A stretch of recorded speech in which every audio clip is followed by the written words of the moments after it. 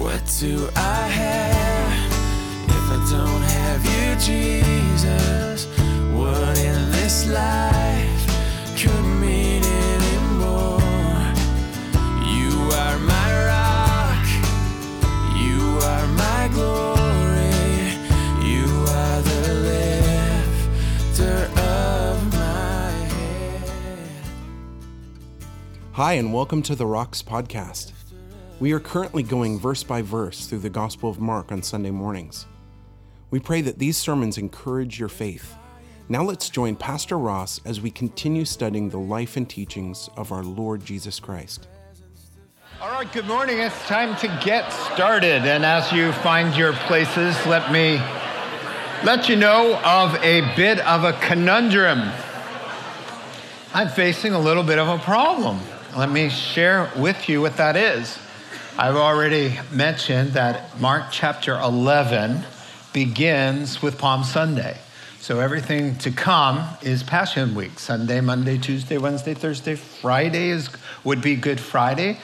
And then Resurrection Sunday morning ends with Mark 16. Now here's the problem.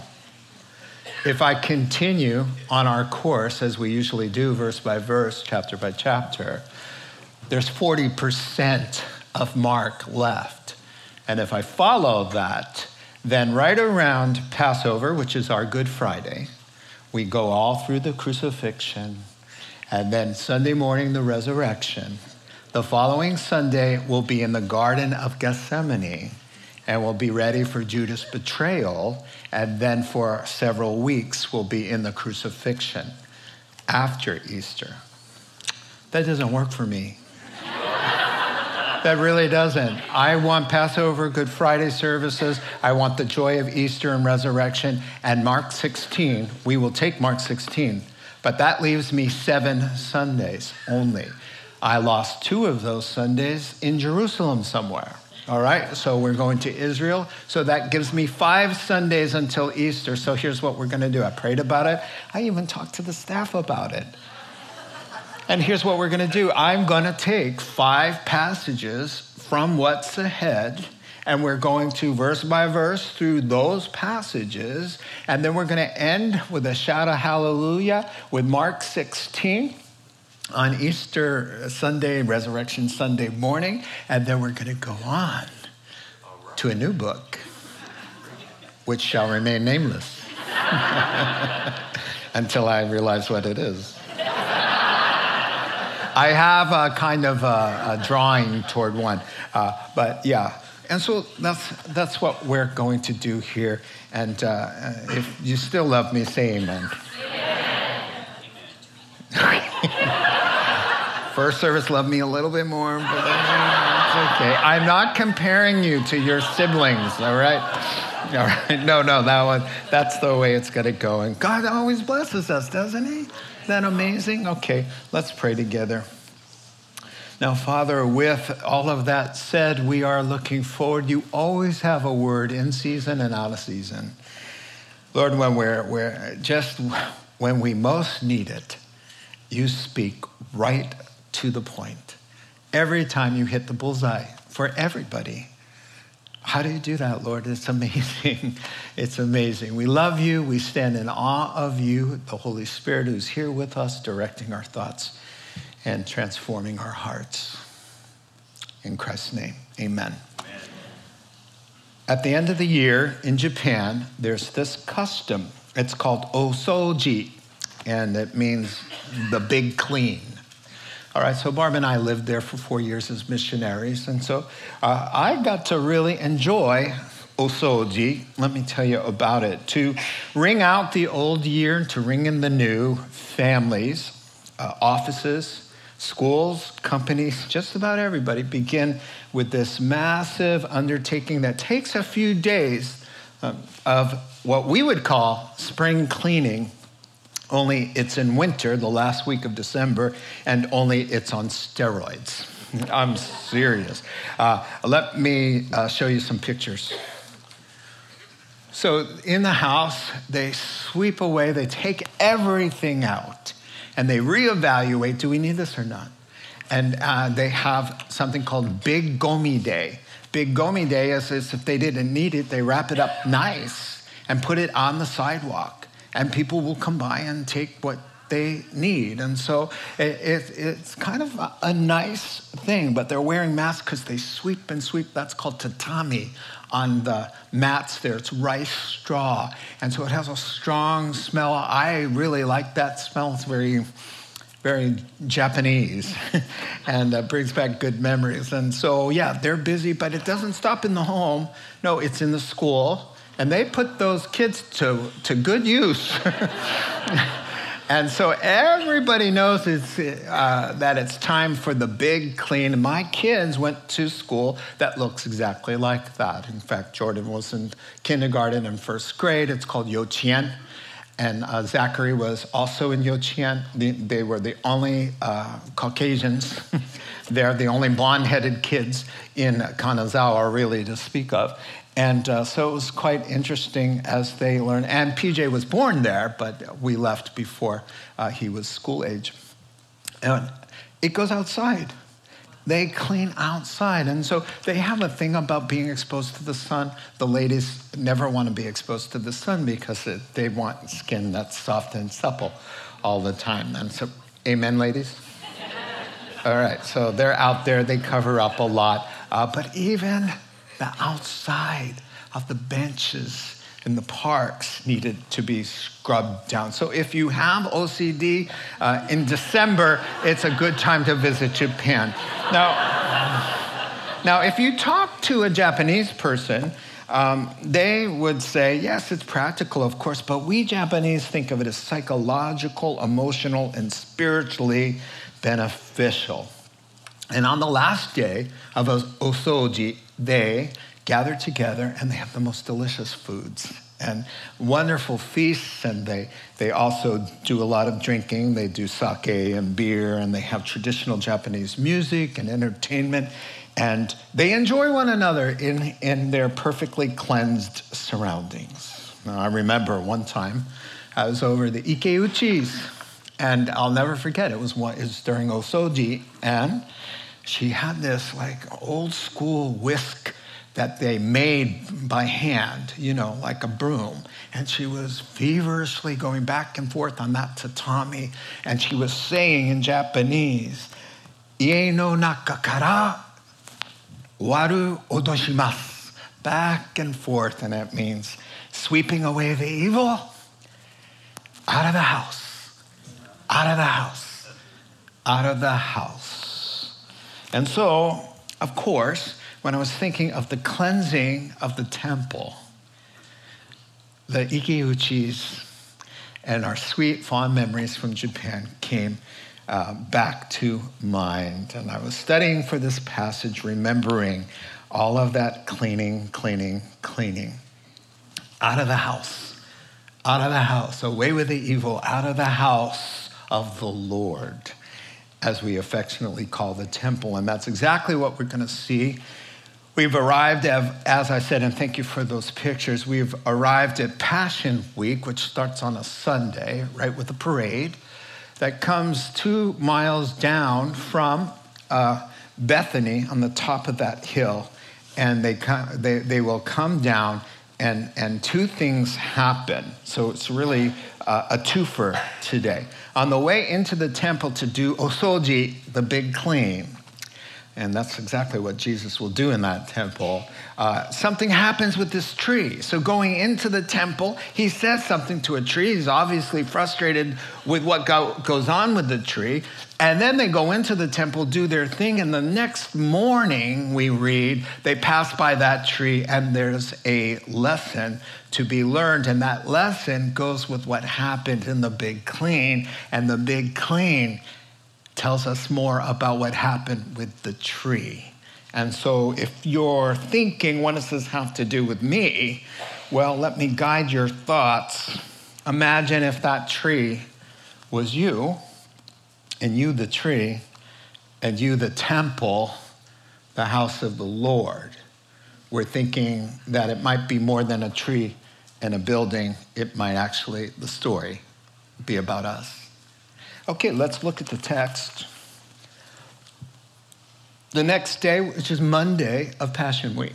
And by the way, you call it Passion Week because Jesus is passionate about getting to the cross, not dragging his heels. He wants to do this because he came to serve, to die for you and me. So it's Monday, and Jesus is hungry. He's on his way down to the temple. Seeing in the distance a fig tree in leaf is very important. The leaves are full, verdant green. He went to find out if it had any fruit. When he reached it, he found nothing but leaves because it wasn't the season for figs. Then he said to the tree, "May no one ever eat fruit from you again." And his disciples heard him say it, verse 15. On reaching Jerusalem, Jesus entered the temple area and began driving out those who were buying and selling there. He overturned the tables of the money changers, out, sweeping out. And the benches of those selling doves, and he would not allow anyone to carry merchandise through the temple courts. And as he taught them, he said, in full control, he's teaching while he's doing all of this. He said, "Isn't it written in the Bible, my house shall be called a house of prayer for all nations, but you've turned it into a den of robbers." The chief priests and the teachers of the law heard that the teachers of the Bible, the Old Testament, the Word of God, the pastors and the teachers of the church/temple, heard this and began looking for a way to kill him, for they feared him because the whole crowd was amazed at his teaching. Verse 19. When evening came, they went out of the city. In the morning, as they went along, they saw the fig tree withered from its roots. Peter remembered and said, "Rabbi, teacher, look, the fig tree you cursed has withered." So with that, we are off and running with our 2-for-1 special this morning, 2 infamous incidents. Number 1, it is the only place where Jesus acts harshly and expresses his behavior in an indignant way. So I wanted to tell you, if you're new to the faith or new to the church, this is the only place you're ever going to see Jesus seeming very stern. We have just come through all kinds of passages where he's got the babies in his arms and people who were rejected, he's receiving, beggars born blind, and people are saying, oh, if you only knew what kind of life she lived, you would never allow her to touch you. And he's filled with compassion and love and mercy. And they drag a woman caught in adultery, and he says, "I don't condemn you." And so this is God in human form who's come to show us the heartbeat of God. And his heartbeat for God is his love for the world. For God so loved the world, he sent his only son. But to those who oppose him, and he is only harsh with one group of people, and it's always those who are religious leaders who say, "Look to us for the answers," but they themselves are hindrances to people, hypocrites and phonies who profess one thing and live a total different way. To them, he raises his voice, and to them alone. You will never find Jesus raising his voice or an eyebrow at a sinner as messed up. In fact, he was called the friend of tax collectors and prostitutes, a friend of sinners. And so don't get the wrong idea if you're new to this thing that Jesus just walks into church and starts throwing things around. These are bad guys, and you don't even know how bad these guys are. But I'm about to tell you, okay, because that's my job. So we've got 2 things going on here. Passage divides quite nicely, doesn't it? The curse of the tree and the cleansing of the temple. That we're not going to let you get away without some concluding remarks about what this has to do with me and you. All right, so let's take a look at the troubled tree. We'll isolate those verses for you. I deconstructed them for you, so here they are together because they're kind of split like a sandwich. The top bread, the bottom bread, the temple's in the middle, right? So we just pull the temple out, there you go. For free, you know? Okay, so moving on. So the first thing is the fake fig tree, all right? So what's going on here? Because definitely something has upset the Lord. Let's get to the bottom of it. So the curse on the tree. First of all, we like to call it the curse because Peter says you curse the tree. But when we think of curse, it's even stronger than it really means. He says, may nobody be tripped up by you again. Yes, it is a curse, but there's no obscenity. There's nothing profane in it. And so right away, it comes down a couple notches there. And so Jesus is hungry. Let's talk about this because it's amazing when you consider who Jesus is. By his own lips, he said, I and the Father are one. If you're looking at me, you've seen God, the Father. That is because Jesus was born of a human being, but he had no earthly father. He was conceived of the Holy Spirit. Therefore, he is, as Hebrews chapter 1 calls him. Jesus is the radiance of God's glory, the exact representation of his being. Colossians 2:9. He is the fullness of God in human form. And Jesus wasn't shy about saying, I and the Father are one, to which the Jews picked up stones to execute him for blasphemy. And Jesus said, why are you going to execute me? Which of my good deeds? And they said, we're not going to kill you for your good deed, but you, a mere man, have just said you're equal to God. So he wasn't shy about it. That man is the man who spoke and the universe leapt into existence. That's who we're dealing with when you see Jesus, just so you know. But Jesus, the God-man, the Lord of glory, is hungry. That's crazy when they say he's sleepy, he's tired, and he did all that why? He poured himself into human form because the payment had to be in human currency, death for death, sins for sins. So he had to have a body. He had to have a heart. He had to have a human life to offer that was perfect morally. And the only way you're going to get a moral human being perfectly is if he was conceived of the Holy Spirit and born of a virgin. The God-man is the perfect and only sacrifice that is worthy and fulfills the whole purpose. And so when it says Jesus was hungry or he was tired, it's always, it's practical, but there's always kind of a prophetic teaching that goes with it, right? And so, for example, he's tired. He's sleeping on the boat. We get it. Okay, he's tired, he's sleeping on the boat, but it's in the middle of a storm. And while the disciples are falling apart, it's a lullaby to him. And the message, the sermon illustration of Jesus is tired is that even in the midst of your worst storm, you can have peace when Christ is on board. You see? It's always preaching a sermon. He's thirsty. He's at a well in Samaria. You know, there's more going on than Jesus wants a drink of water. He wants to talk about this living water that he could give this poor abused woman who's been through 5 guys, 5 husbands, and then shacking up with some dude now, not even married, and he wants to bring her life to satisfy her longings and her soul.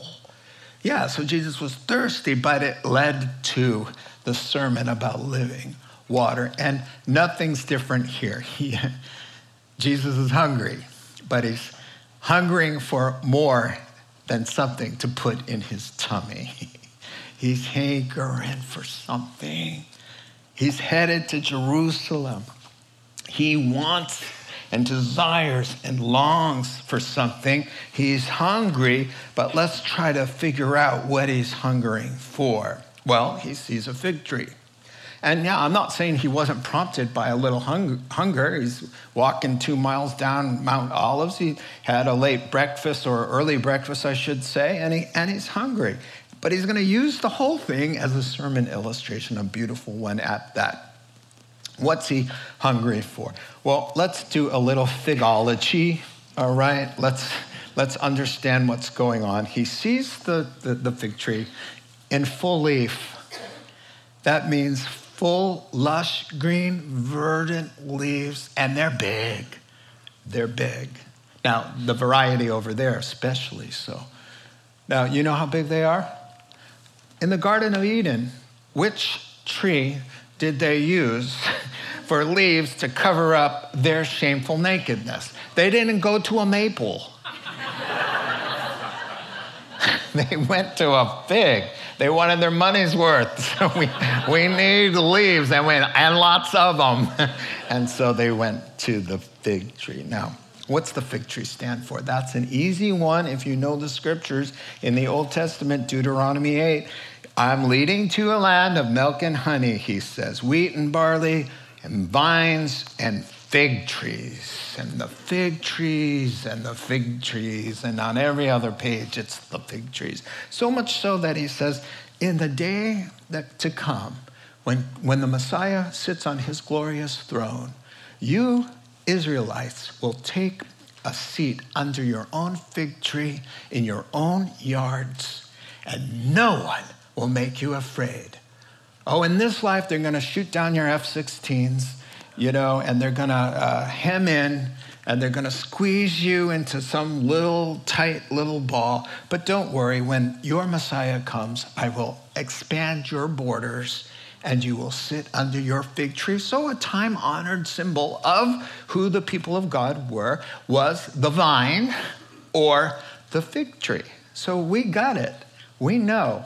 He's looking at Israel. He's coming to Grand Central Station. He's coming to the capital of Israel, Jerusalem. He's coming to the temple on Passover. And so he's looking to his people, right? That's what he's hungry for. Now about this fig tree that's in full bloom. It had a lot of leaves, but here's the deal. Something you might not know about fig trees is that first the fig grows, then the leaves. It's impossible for a tree to have full leaves and no fruit because the fruit comes first on a fig. Let me show you the second picture. Do you see the figs? Figs first. So the problem isn't that the tree doesn't have figs. The problem is, what is a tree doing with leaves advertising something it doesn't have? So the freak nature side of this thing, like what? Isn't the figs. The problem is the advertisement, the false advertising. Ladies and gentlemen, if you're hungry and you're passing by, step right up, get your juicy, fat, ripe figs. I wanted to say, I don't know. I'm not even going to tell you. Get your figs here. Yeah, no. And Jesus says, I'm hungry. I see the leaves. I see the advertising. Figs. And then I get there. And what is it? What's up with this? This is an anomaly. This is a freak of nature. This is wrong. This is sick. This is out of a monster movie. Wait. This doesn't happen. So that is the problem. It's the profession of faith without substance. It's a believer without repentance, a Christian without patience. It's a Christ follower with no holiness. It's the advertisement, look at me. I've got a big Bible, and I've got a big t-shirt, and I've got a big bumper sticker, or I talk a lot, I've got a big mouth. But I don't have big fruit. I don't have love and joy and patience and peace and brotherly kindness and gentleness and self-control. Those are called fruits. Oh, but I got the advertisement. And this is what's going on. This is what Jesus is all upset about. Israel is the tree. What's he hungry for? What fruit is he looking for? Well, a reception from his people would be nice. He came to his own. This is an appetite, my friends, that he's been working up for 2,000 years, because Abraham's the father of the Jews. And he starts with Abraham, 2,000 years. Abraham, Isaac, and Jacob. And then he busts his people out of Egypt. He's working and working. And he's got 300 prophecies about, look for me here, look for me here. I'll be descending into a human womb. Watch for me here. I'll send a star. I will send all of these prophecies. You'll know where I'm born, to whom I'm born. You'll know what I'll be wearing. You'll know how my ministry will go. You'll know everything about me, and I'll entrust you, Jews, with the word of God, with the temple worship, with the 7 holidays that all talk about Christ. The shadowings, the prophets. He's been working and working up an appetite so that when the star comes and he's born in Bethlehem, like Micah chapter 5 and verse 2 said, and that he would do all of his works in Galilee, like Isaiah chapter 9 and verse 2 says, that they would go, aha, so he's hungry. And in Daniel chapter 9, if you do the math, and some people have, from the date that King Artaxerxes, Persian king, says you can rebuild the temple, this is 400 years before Christ. Daniel says, if you do the math and count this equation, and you do, the days number to Palm Sunday, when Jesus is coming in on a donkey as the king, as Zechariah chapter 9 and verse 9 said he would, as the king, right? So yeah, he's a little hungry. He's been working up an appetite. He's hungry for them to say, Lord Jesus, our Messiah, come and reign in our hearts. We turn from our wicked ways. We receive you. You came to your own, and your own received him not. John chapter 1 and verse 10, they shut the door. And all the while, green, leafy, flowing robes, praising the Lord, Passover crowds. There'll be Bible teaching there. There'll be preaching. There'll be baptizing. They'll be baptizing. They did it at Passover. There'll be all of this, and then the object of Israel's worship, the God of Israel in a body in their midst, hungry for some participation. Here I am after all of that. And they want to kill him. So I think just a simple sentence, may this charade stop going on so less people be stumbled by it. I think the tree got off pretty good, is what I'm saying. Because I could imagine other things after all of that to have people not only representing him and praising the Lord, but wanting to kill him. It's one thing to slam the door in somebody's face. A thought. Sometimes you hear about a murder, a husband or a wife, right? It happens. And it's just, what about divorce isn't enough for you? I mean, seriously. Why not just slam the door on Jesus' face and say, you're a lunatic. We're going to arrest you and throw you out of the place. You have to kill him. What is it in the human heart that is so evil? So instead of opening their hearts as he hungered for, this is what he finds. And this is now on the inside, really, of the tree, is we're going inside the heart of Judaism now. On reaching Jerusalem, Jesus gets into the temple area. You can think of it as the church. And people are set up shop there, buying and selling, and I'll explain what they were selling and buying, and tables of money changers. It was all corrupt, so Jesus just had it, and so he did the big clean. He started helping them out the door and releasing that area for ministry and all the while teaching. So let's talk about this. So in Jesus comes to the big showy green-leaved sanctuary that was advertising, hey, God's here, it's Passover, praise the Lord, praise the Lord. A lot of that pious fakery going on. And Jesus walks in and sees corruption, extortion, greed, fraud, lying, ripping God's people off, hypocrisy, religious abuse, pride, envy, immorality, conspiracy to commit murder, that's called deicide. Now, the thing about deicide is you can't really kill God. You can kill him in human form, but when he has a divine nature, that exempts him from things like death. And so all the while, this is the part that stung, all the while praising God and studying the scriptures and blessing everybody with pious, empty, religious, hypocritical talk.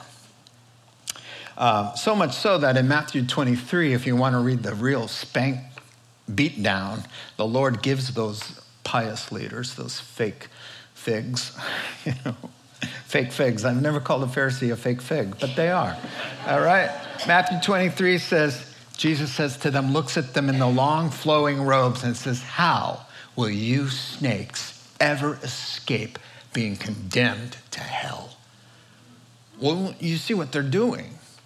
They don't even know the Lord. All they see is money, dollar, shekel signs in front of them. And the Lord just calls them on the carpet. And so, but these bad trees are producing bad fruit, and somebody is going to get sick. So, it would have been better to produce nothing, like if the tree didn't produce anything, but instead it's producing poison fruit and people are going to get sick. So buying and selling, what are they doing? Well, they are, let me show you a picture. The court, the temple model, you'll see this in Jerusalem, perhaps. There's a lot of these around there. And so you'd come in this way, and this is the court of the Gentiles. Now, the court of the Gentiles was reserved for all nations. Do you see what Jesus is going to say? He's going to say the house of the Lord is prayer, a place to worship for Gentiles, for all nations. Hello.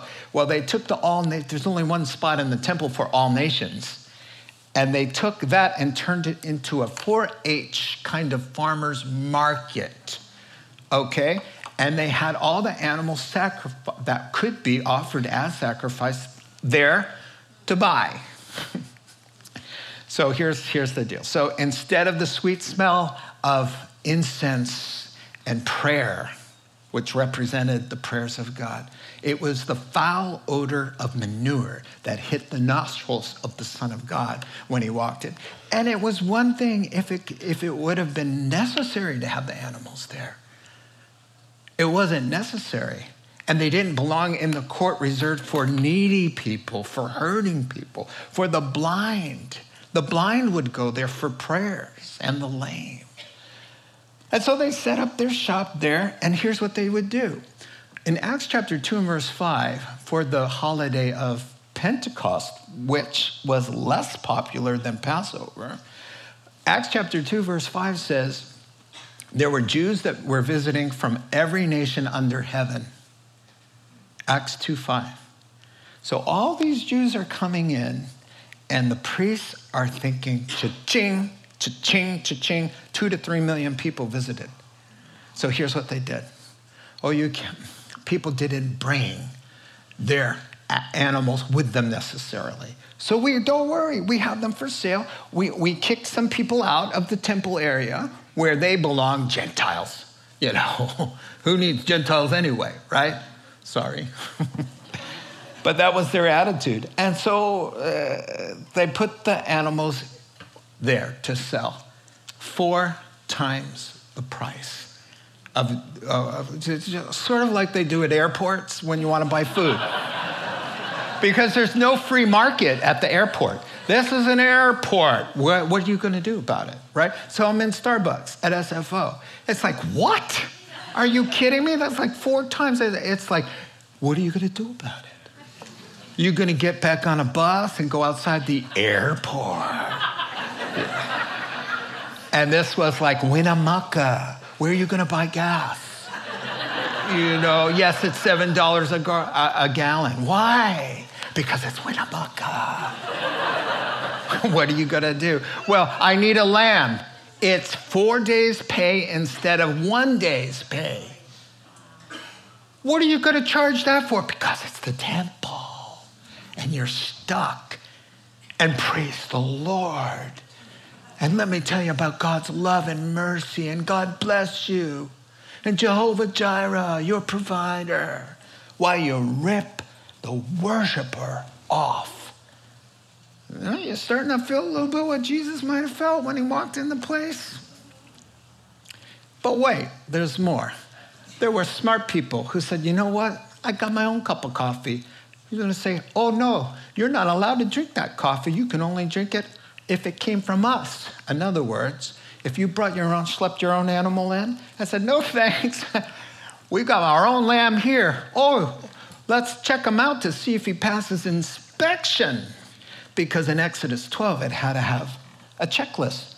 No kind of sores or people wanted to bring him. Well, I don't need this one guy anyway, so I'm going to bring him to the, none of that, God said. So they take out the clipboard and they start checking away. Oy vey, you didn't notice? Look closely in the eyeballs, okay? You'll see a little cloud, And let's prove it to you. I'm making this part up. Let's prove it to you. This sheep is blind. Watch, we'll give it a seeing eye test, all right? So we'll cover one of the sheep's eyes. All right, so look up here, sheep. Look up here. Start with the letter A. Do you see the A? And it goes, ba. No. The A. Okay, what comes after B? Then C. And it goes, ba. Okay, see, he can't see, I tried that first service. And then I said, I don't think I should do it. And I disobeyed my own prompt. Feel the hips on this one. This is called hip dysplasia. We cannot have this. Okay, let me show you our pre-approved kosher lamb. Feel the hips here. You see, sir? You see, praise the Lord. He's providing for you. He loves you, sir. He loves you. And for you today, we're going to only hype it up 3 times as much for you, okay? Because praise the Lord, he's kind to us. That's what they were doing. Now, the money changers. They'd come with their offerings. Every male had to bring $5. It was just your offering. It was a half shekel, right? Well, it translated into Roman money. They had Roman money. But the Jews said, oh, we're not going to take any Roman money. We look at the picture on it. The picture is Caesar. Caesar's a Gentile. Caesar's mean to us.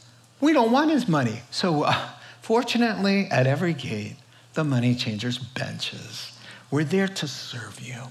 And so we're going to take your nasty pagan coins from all over the world, icky coins, and we're going to change them into the holy currency of the temple treasury.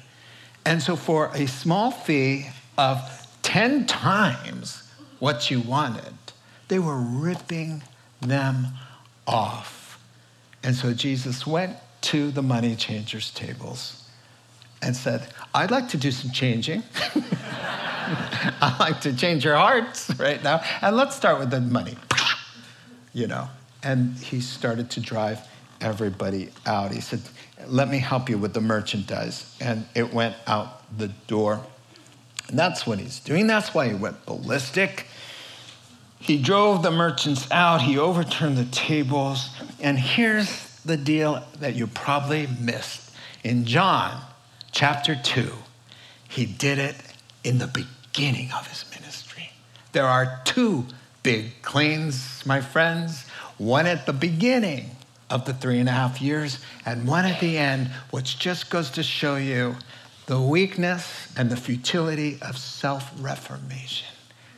You cannot do a thing if your heart's not in it. All they were like, wow, this guy's real fanatic, but the people seem to love him, so let's let him get away with this, and we won't be as bad. But their hearts didn't change, and it went straight back to the problem. Like the proverb says, a sow that has been washed of its mud soon will return to wallow in the mud, because a sow is a sow. And the difference between a sow and a regenerated person is that the Holy Spirit comes into once pig-like behavior, and changes the character of that animal to where it now smells the mire and the muck and doesn't want to wallow in it anymore. That's a heart change. That's real repentance. But it didn't happen to the fake fig tree. Oh, they want you to think it did because they got the advertisement and the leaves. Look at me. Look at me. I got the leaves. I got the leaves. Oh, but you don't know what goes on when no one's looking, when he's in a hotel by himself. Oh, you don't know that, but God knows it. Oh, the leaves are here. We fluffed out of them. There they are, right there. We fluffed them all out. For Sunday, we fluff them out. Here are the big leaves. And then Christ just says, I just want to inspect. I'm looking for stuff. How good are you with your relationships and forgiveness and grace and mercy and holiness? And keeping a tight rein on your tongue and not chewing up people. We see the leaves, but how about a life change? And so it's happened before, but nothing ever changes. And I promise you, if nothing's ever changing, you didn't meet the Lord. I promise you. Now, it may be 2 steps forward, 3 steps back, 2 steps forward. Yeah. We're all limping. I'm broken. I still fall for the same stupid things in my head, the wrong attitudes. I'm insensitive. I got all of that. Still, it doesn't mean I'm not saved. It means I'm a little slow. But there's a difference, my friend, between a besetting, heinous lifestyle sin that doesn't go away because you don't want it to go away, and there's a reason for that. So he goes on here. Why didn't anybody arrest him, I wonder? Well, number one, it said they couldn't do anything about him because the people loved him. So the guy who just was gouged out of 4 days worth of work, right, and is feeling the sting, sees Jesus take up his cause, and they're like, yes, finally, an outsider, a guy who's going to come in and a Messiah that could fix this. They loved him. And in the Greek, the amazed at his teaching, hung on every word. They loved him, and they said, oh, well, we can't kill the guy. They'll kill us, right? Number two, can you only imagine the vibe that was coming off of Jesus? He is in every way God Almighty in human form. Can you only imagine the electric anointing sometimes when God was like upset and trying to make a statement? He was sending a vibe like, I'm upset, don't come near me now. And when God sends a vibe like that, let me prove to you. John chapter 7, the Pharisees are like, arrest him, bring him in. We're done with this guy. So they send out the burly Middle Eastern big boys, the guards. They were the Jerusalem Supreme Court of Israel. They had guards. And those guards went to get Jesus. They come back like this. They walk in. They come back like this. And they say, you're empty-handed. We told you, John chapter 7, we told you to go out and bring that guy, that nut job, back in here. And they said, have you ever heard him? I'm quoting. Have you ever heard the guy teach? Because he talks like nobody you've ever heard. Well, that's because he's God in a body. And when he starts speaking, there's a vibe, if I can call it that. There's an anointing. There's a presence. And so, of course, they stayed away from him. right? And then thirdly, he says, my house. So he's going to quote Isaiah 56:7 and said, my house. He doesn't say, it's written that God said that his house. Oh, no. He's going to do the claim again. He's going to say, then you're messing with my house. I'm upset about it because I am the Lord. And I don't like what's going on in my house. And then he says, and then he quotes from another place where he says, but it should be called a house of prayer. Jeremiah chapter 7. A house for all the nations, I should have said. Jeremiah 7:11. But you've made it into, the word means a cave. You've made it for a cave, like a cave for a hideout for bad guys. That's what it means. So instead of a church where there's goodness, you've turned the church into like a crack house, like a place where you would drive by and go, ooh, terrible things happen in there for evil people hiding out, turning the ministry into a racketeering operation in God's name. If there's a low rung in hell, and there seems to be, by the way, there's some hinting, lesser degrees of punishment. But if there's a basement floor, ripping people off and leading them in God's name, not to God, but further away, in my humble opinion, that may qualify for the lowest. And so news traveled fast. The chief priests and the teachers of the Bible, they catch wind of this. And here's the deal. Luke chapter 19, it says that after the stalls were cleaned out, the lame and the blind came in, and Jesus healed them. Crippled people who couldn't walk, blind people who couldn't see, they're seeing and leaping and heard Jesus, and they see all this. So what do? I would have loved to read. And then the teachers of the law said, Lord, forgive us, for we have sinned, and bowed down before him. But instead, what does it say? No, they conspired to kill him. One writer said, may the good Lord help those who correct an evil person, call them on the carpet for what they're doing wrong, and they don't want to be corrected. May the good Lord be with you. And that's what happens. People who don't want to hear it, who feel exposed, who feel judged. And poor pastors, pray for pastors, because that's our job, is every day is to bring out the truth and throw it out there and to make corrections. And sometimes, most of the time, Christians love it because a wise person loves to be corrected, the Proverbs say.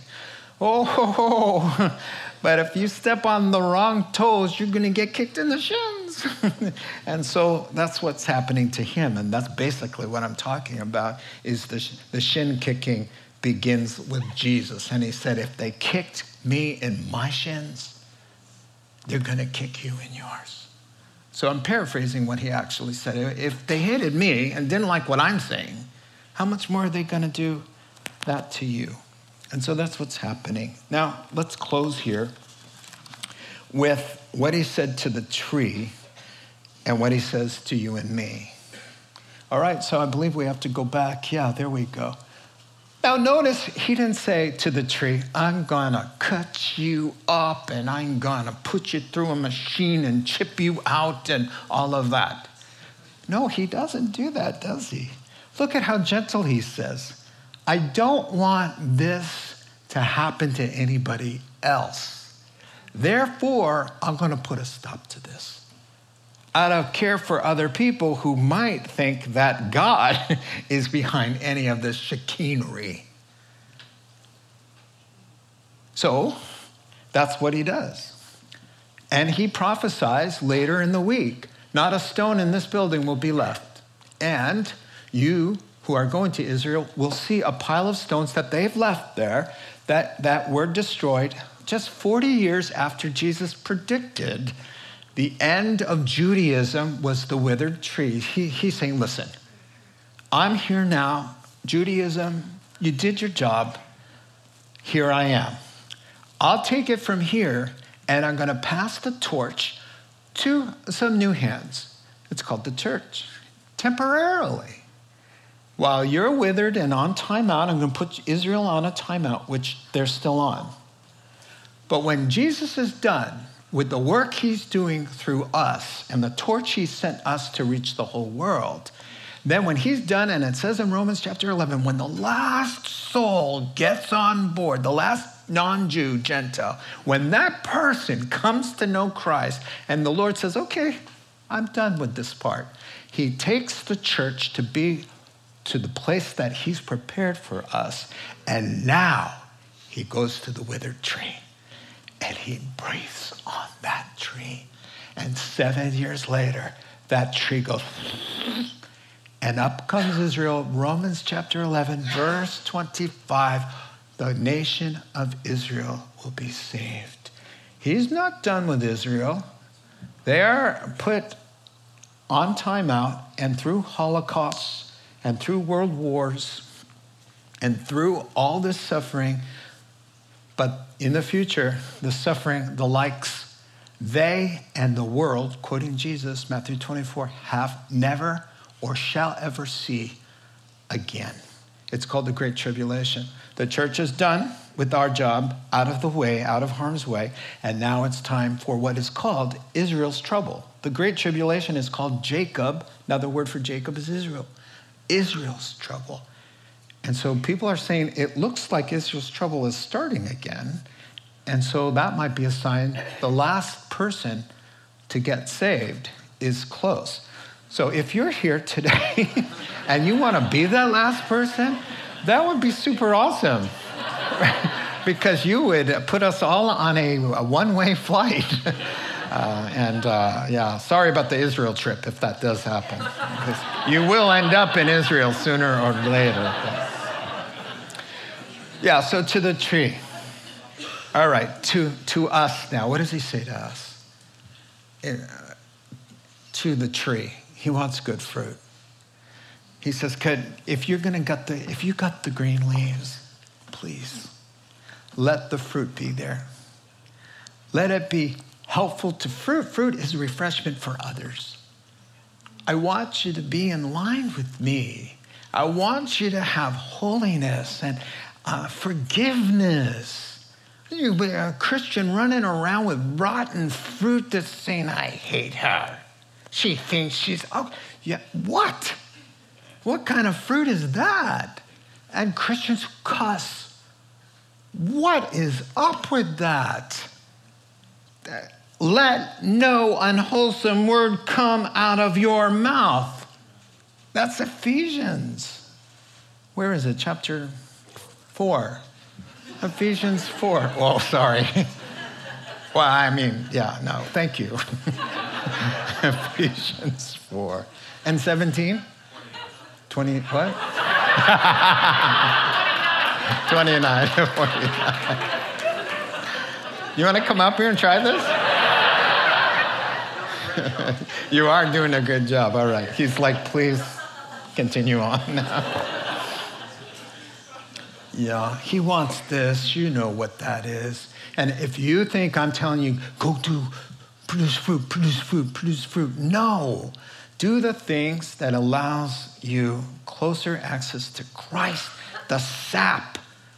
Undo the little knots you've tied in your umbilical cord because you can't do that. But you can get out of the way and untangle the stuff and the bad attitudes and all of that. So if you're harboring bitterness and resentment and slander and you've talked smack about people who love you and you're doing all this stuff, you don't have this on the vine. You got a bunch of leaves, a bunch of little knobby things, little green. Have you ever tried to eat one of those? Yikes. Don't do that. So slice the fruit up for me. That's what he wants. Sorry to make you hungry. That's what he wants. He wants sweet and soft and tender and merciful and holy. And guys who go to hotel rooms and leave the television off because they know it's the problem. And they open their Bibles instead of filling their minds with defilement.